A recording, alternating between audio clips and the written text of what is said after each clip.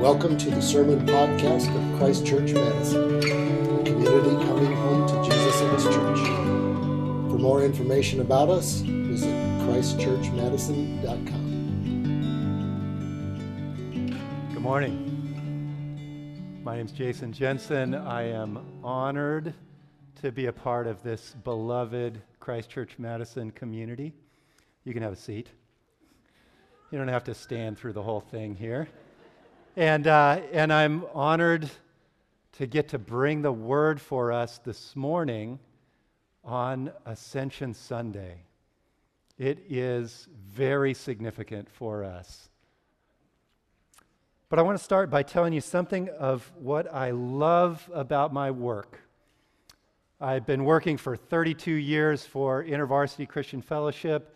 We plant witnessing communities of students and faculty on campuses across the country, diverse groups of students on diverse kinds of campuses, from the small community college to the big university like the UW. And what I love is that I get to witness miracles of hope and transformation in all sorts of people's lives. Here's a story from back when students were on campuses. That seems like a while ago now. Josh was a shy, awkward freshman, new to the university and joining in the Christian Fellowship. And the university staff, Wes, asked Josh to come out and join an outreach event in January. They were going around campus asking other students about New Year's resolutions. Not trying to force anything, just trying to have conversations of significance with students because they loved the students on the campus. Josh heard about this outreach, and Josh decided not to come. He was shy and intimidated and didn't want to do something like that. But the day rolled around, and for some reason, Josh did come. That kind of thing happens a lot in student work, one way or the other. Who knows what's going to happen when the day comes? So he came to Wes, and he said, "I am so nervous, I think I'm going to throw up right now." You could see the sweat beading on his forehead and his nose and his upper lip. He was just tense and anxious. Wes gave him clear instructions and prayed for him and sent him out. And Josh had a slow start, wandering around, not talking with anyone. But then by the end of the time, he came up with enough courage to take a risk and initiate with someone. There was a guy named Nick sitting in the student union, and Josh came and asked him, "Did you make any New Year's resolutions?" And Nick shared that he was a transfer student, lonely, struggling with depression, new on campus, and that in fact he had made a New Year's resolution, including he wanted to somehow find out how to get closer to God. So they had a conversation. They went in further and shared with one another.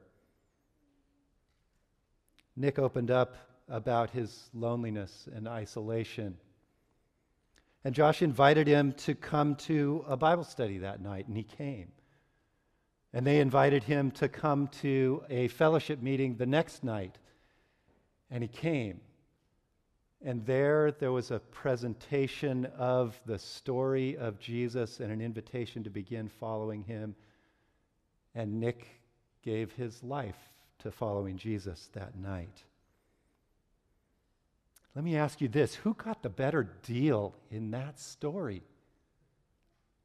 It's a little hard to tell, isn't it? There's something in that risk that Josh took in his own anxiety and pain. And he found God was already going ahead of him. And of course, there's something amazing in Nick discovering the life of God and beginning to enter in not only to a saving relationship with Jesus and the beginning of following him, but also into a fellowship of friends.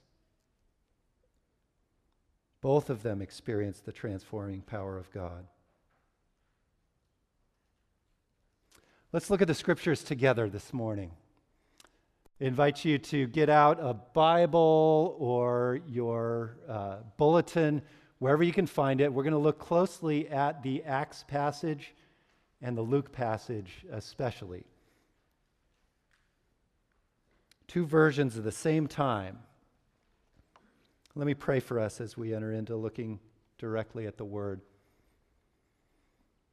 Oh, Heavenly Father, we turn our hearts to you and ask that you would shine the light of your love. Lord, here at Edgewood and in our homes, shine the light of your love on us. Lord Jesus, Word of God, light of the world, show us something in your word this morning. Holy Spirit of God, well up in us. Draw us to yourself. Soften our hearts. We pray in Jesus' name. Amen. So we're going to ask 3 questions this morning about the ascension from these passages in Luke and Acts. First, what does the ascension mean in the Christian story? Second, what does the ascension tell us about Jesus? And then third, and we'll spend about half of our time on this, what matters about that? What does it matter for us? So 3 questions. What does the ascension mean in the Christian story? What does it tell us about Jesus? And what does it matter for us? First, what does it mean in the Christian story? This story seems kind of strange and mysterious, and from early in my Christian life, I thought it was just weird, right? That the levitation, the clouds, the hilltop, what is this story, and what does it mean? It's clearly important because it's told twice, right? We read from the same author, the end of the Gospel of Luke, right after the road to Emmaus that we looked at a couple of weeks ago. It's the end of the Gospel of Luke. And then Luke, the same guy, wrote the Acts of the Apostles. Fun fact, why are there 2 books from Luke like that? Quite likely because scrolls came in a maximum of about 30 feet, and it had to be in 2 parts. But Luke was amazing. If you look closely at his story in the Gospel and in Acts, it's structured and told very intentionally. And scroll 1, the Gospel of Luke, ends with this story that includes the ascension. And scroll 2, Acts of the Apostles, begins with that same story. It must be significant to tell it twice. 2 ways I think it functions in the Christian story. First, this is the enthroning of the risen Jesus. This is the place where Jesus is drawn into heaven, and we say in our creed, he is seated at the right hand of God. This is the enthroning of Jesus, the drawing of the risen Jesus into heaven. And then second, this story of the ascension injects the whole narrative with anticipation. It is thick with anticipation. It's like a season-ending cliffhanger. Think of your favorite one, perhaps Harry Potter novels or some series on TV where they end a season with this thick anticipation, some mystery at the end, and you can't wait for the next one. Our family, our kids were growing up while the Harry Potter books were being published, And they were so into it that our whole family, at the end of one book, when we had to wait for the next one, we all had to read the next one when it came out. So we had to order multiple copies of the book. What happens in a cliffhanger? Is the main character dead or not? What's coming next? What are we going to do with the tension in the story? This is what's happening at the end of Luke and the beginning of Acts. This is what's happening in our story at the ascension of Jesus. One great lens for that anticipation is this: the ascension is the fulfillment of the story of Elijah and Elisha that we heard in the first reading tonight. So if you remember that story, Elijah is the great prophet of Israel who has a call on his life, and at the end, he's already predicting, I'm going to go away. I'm going to be gone soon. And Elisha is his protege, coming along with him. And there's this tension built. Are you going to see me when I'm taken away? There's the prediction that the spirit of Elijah may be given, in fact, in a double portion to Elisha. And then, when Elijah is taken up with fiery chariots and horses, Elisha does see.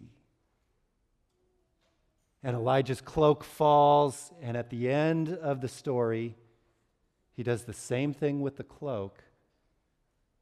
And they begin to make the conclusion, the spirit of Elijah rests upon Elisha. Now this was like a prototypical story, a story that was in the soul of those who would hear what was happening with Jesus. And as Jesus ascends to heaven and the apostles look and watch him go, everything in the narrative begs for what's going to happen next. Is the Spirit of Jesus going to fall on these people? Is there a double portion coming? Can you see how this story is injected with anticipation? In Luke, the phrase comes, "You will be clothed with power from on high." In Acts, Jesus says, "You will be baptized with the Holy Spirit," and then later, "You will receive power when the Holy Spirit comes upon you, and you will become my witnesses." The witnesses, the people who testify, who carry on the mission because they give what they've received, they describe what they've seen. The initiative of love from Jesus that Father Scott described last week, the love of God being poured out, then becomes the love of God upon his people being poured out to the world. So what does the ascension mean in the Christian story? It means the enthroning of Jesus as king, sitting at the right hand of the Father. And it means we live in that anticipation, in the cliffhanger tension of the Christian story. So now the second question: what does the ascension tell us about Jesus the King? In the end of the Acts passage, the angels say, "This Jesus, who was taken up from you into heaven, will come in the same way as you saw him go into heaven." Now this too has given me great confusion. What does that mean? Like, should we be always, go outside, always look at the clouds just in case Jesus is coming there? Should we imagine him like levitating and waving and expect that coming back? It seems strange in the same way. But here's what I think the emphasis was. This Jesus. What Jesus? The Jesus that the story just told us about. This Jesus, the one who just ate with you. This Jesus, the one who in Luke said, I'm flesh and bone. Can't you understand that?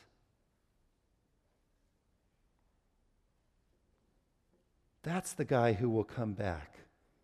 The ascended Jesus is an embodied, glorified human. The ascended Jesus is a guy, not a ghost. And in fact, then, the angels say, what are you doing? Don't look at the sky. It's not about the sky or the clouds or the levitation. It's about this Jesus. Let's notice the details in the Luke narrative, verse 38 to 43. He said to them, why are you troubled? And why do doubts arise in your hearts? See my hands and my feet, that it is I myself. Touch me and see, for a spirit does not have flesh and bones, as you see that I have. When he had said this, he showed them his hands and his feet. And while they still disbelieved for joy and were marveling, he said, you have anything here to eat? And they gave him a piece of broiled fish, and he took it and ate it before them. The emphasis is on touch, on hands and feet, on broiled fish. Isn't that an amazing detail to put in? They gave him a piece of broiled fish, and he ate it with them. Acts also emphasizes this in verses 3 and 4. He presented himself alive to them after his suffering by many proofs, appearing to them during 40 days and speaking about the kingdom of God. This statement, while he was staying, then verse 4, and while he was staying with them, he ordered them not to depart from Jerusalem, but to wait for the promise from the Father. That phrase, while he was staying with them, also repeats the implication, while he was eating with them. It's not about the clouds, but about Jesus himself. Jesus is human, sitting at the right hand of the Father. He is Lord of all, and the guy who just touched them and ate with them. He is all-powerful and fleshly.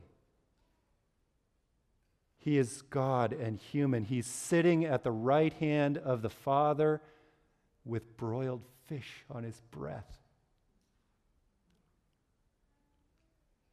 What does the Ascension tell us about Jesus the King? That the ascended Jesus is a fleshly guy, not a ghost.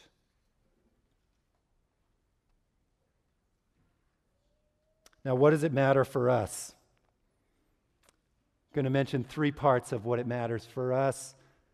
That the anticipation matters, that this Jesus, this fleshly Jesus, matters for us, and that his call to witness matters for us. So first, the anticipation. We live in cliffhanger anticipation right now.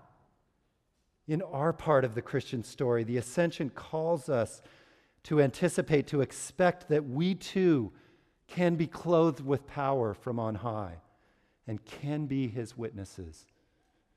The Ascension emphasizes this dual nature of living in the kingdom of God. We live in the already and the not yet. We live with Jesus ascended and anticipating Jesus coming back.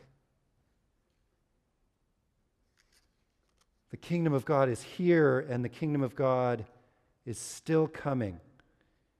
In our communion service, we repeat it as the mystery of faith.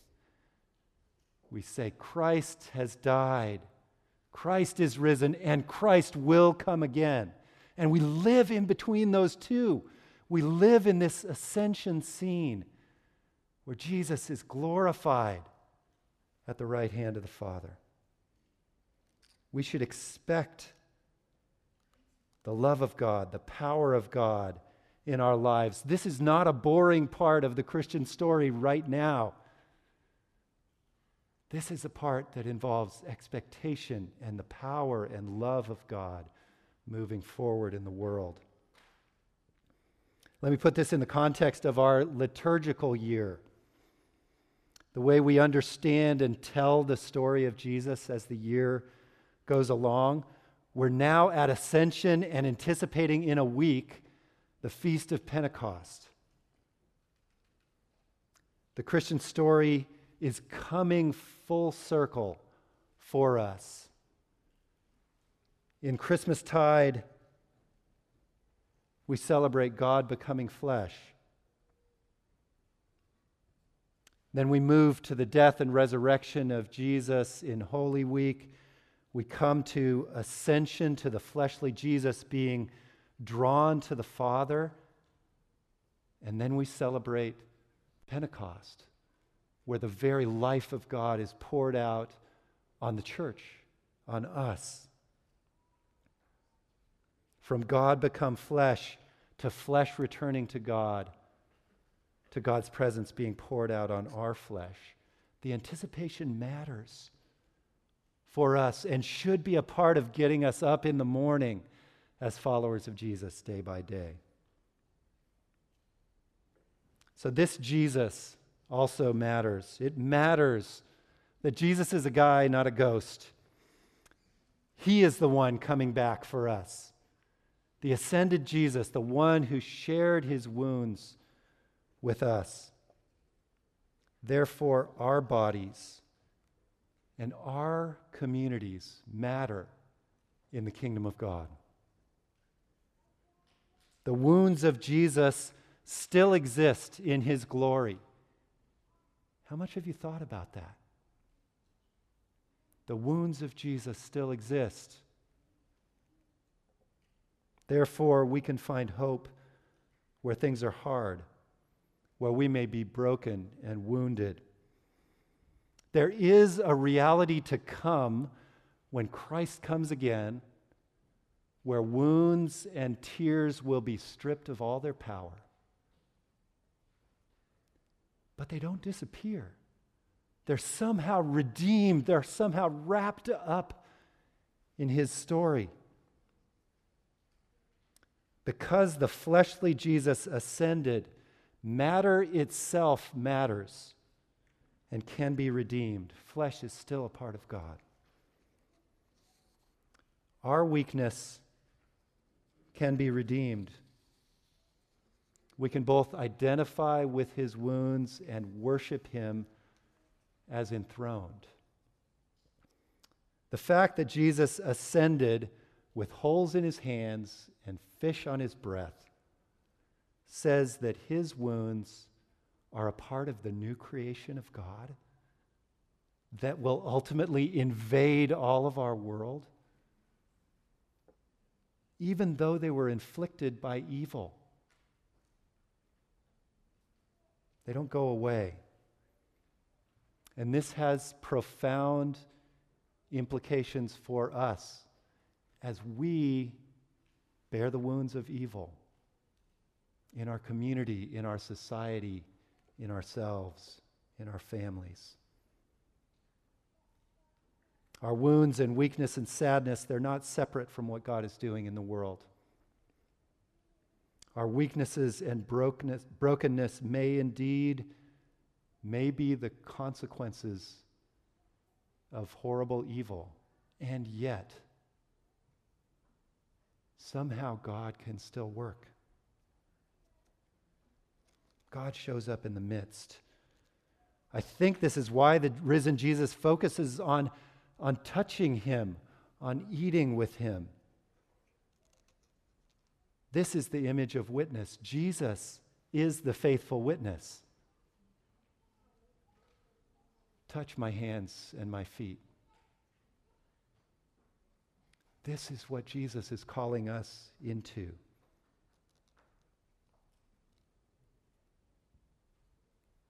Jesus is real. His wounds are real, and somehow that makes my reality more bearable. This Jesus matters for us. Now, finally, witness matters. His invitation to be witnesses. The beauty of the Christian story and our calling to be witnesses is not triumphalism.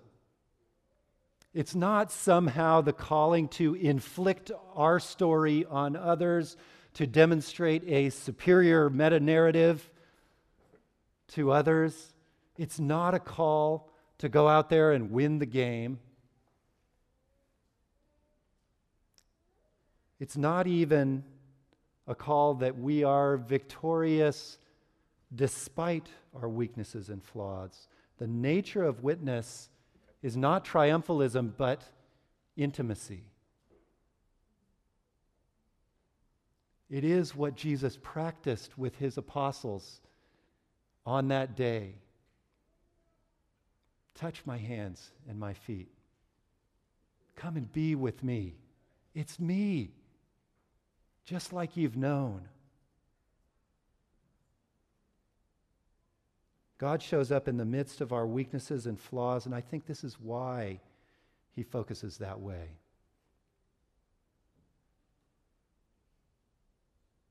It's in our weakness that witness is born. As Jesus touches the wounds in our hands and feet, and as we invite others to come and share our wounds. Isn't that what happened with the student Josh in the story at the beginning? He followed Jesus. He took a risky step to open up his vulnerability, his weakness of anxiety and fear. And he found Jesus in that place. And Nick as well experienced the power of God as he opened up his depression and his loneliness. Jesus came and touched his wounds and invited him further. It was in their places of brokenness and wounding that God showed himself real and tangible. He can do that for us as well. Let me close more personally. One area where this challenge of witness with wounds is real to me is around anxiety. In a combination of my own temperament and my gifting and the worst of my wounding, I am an anxious, performance-oriented person in my soul.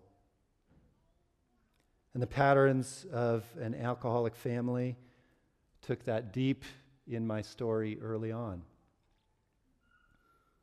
It's often difficult, and yet that place of anxiety is a place where I consistently experience the power and presence of God. In a stroke of divine paradox, God has called me to a work that usually involves prayer and trying to be a non-anxious presence in the midst of very tense circumstances and relationships. I'm constantly dealing with anxious people in tense situations, trying to bring the peace of God through pastoral care and prayer. And it's really not a superhero strength sort of thing. It's a somehow God is present in my weakness sort of thing. I pray in a body full of anxiety, and Jesus meets me. I walk, I listen, I worship, I serve others in prayer simply as a witness. As somehow Jesus touches my own wounds, and by grace, I'm invited to bring other people into it. It's constantly a very real pain in my life, and also a very real beginning of redemption and a hunger for fulfillment in the kingdom of God. What's your place of brokenness or wounding that God may want to use in witness, even this week? What might be your invitation to inhabit the cliffhanger anticipation of the gospel and believe that the Spirit could be poured out on you, in your household, your family, your community, in the midst of your own skin? Do you have any rising sense of maybe, just maybe, God could be present in my wound in this area? Maybe, just maybe, I could invite someone else into that. I'd like to pray for us for a moment and also invite you to consider if there is something that's rising like that, that is a Pentecost moment. It is the Spirit of God inviting you to trust Him, to risk, to open up your wounds, to share them with others. So you may want to consider getting prayer ministry here after communion, or in your home or with your family. Ask someone to pray with you through that tension that you experience, the anticipation, the place of wounding that God may raise. Oh Lord Jesus, we worship you in your wounds. We worship you glorified, risen, ascended to the Father. And we pray, send your Spirit even now. Come, Lord, and raise in our hearts the faith that you could touch our wounds as well. And the faith, Lord, that you could use our wounds, our situation, our family, our relationships in witness to your kingdom, your power, your glory.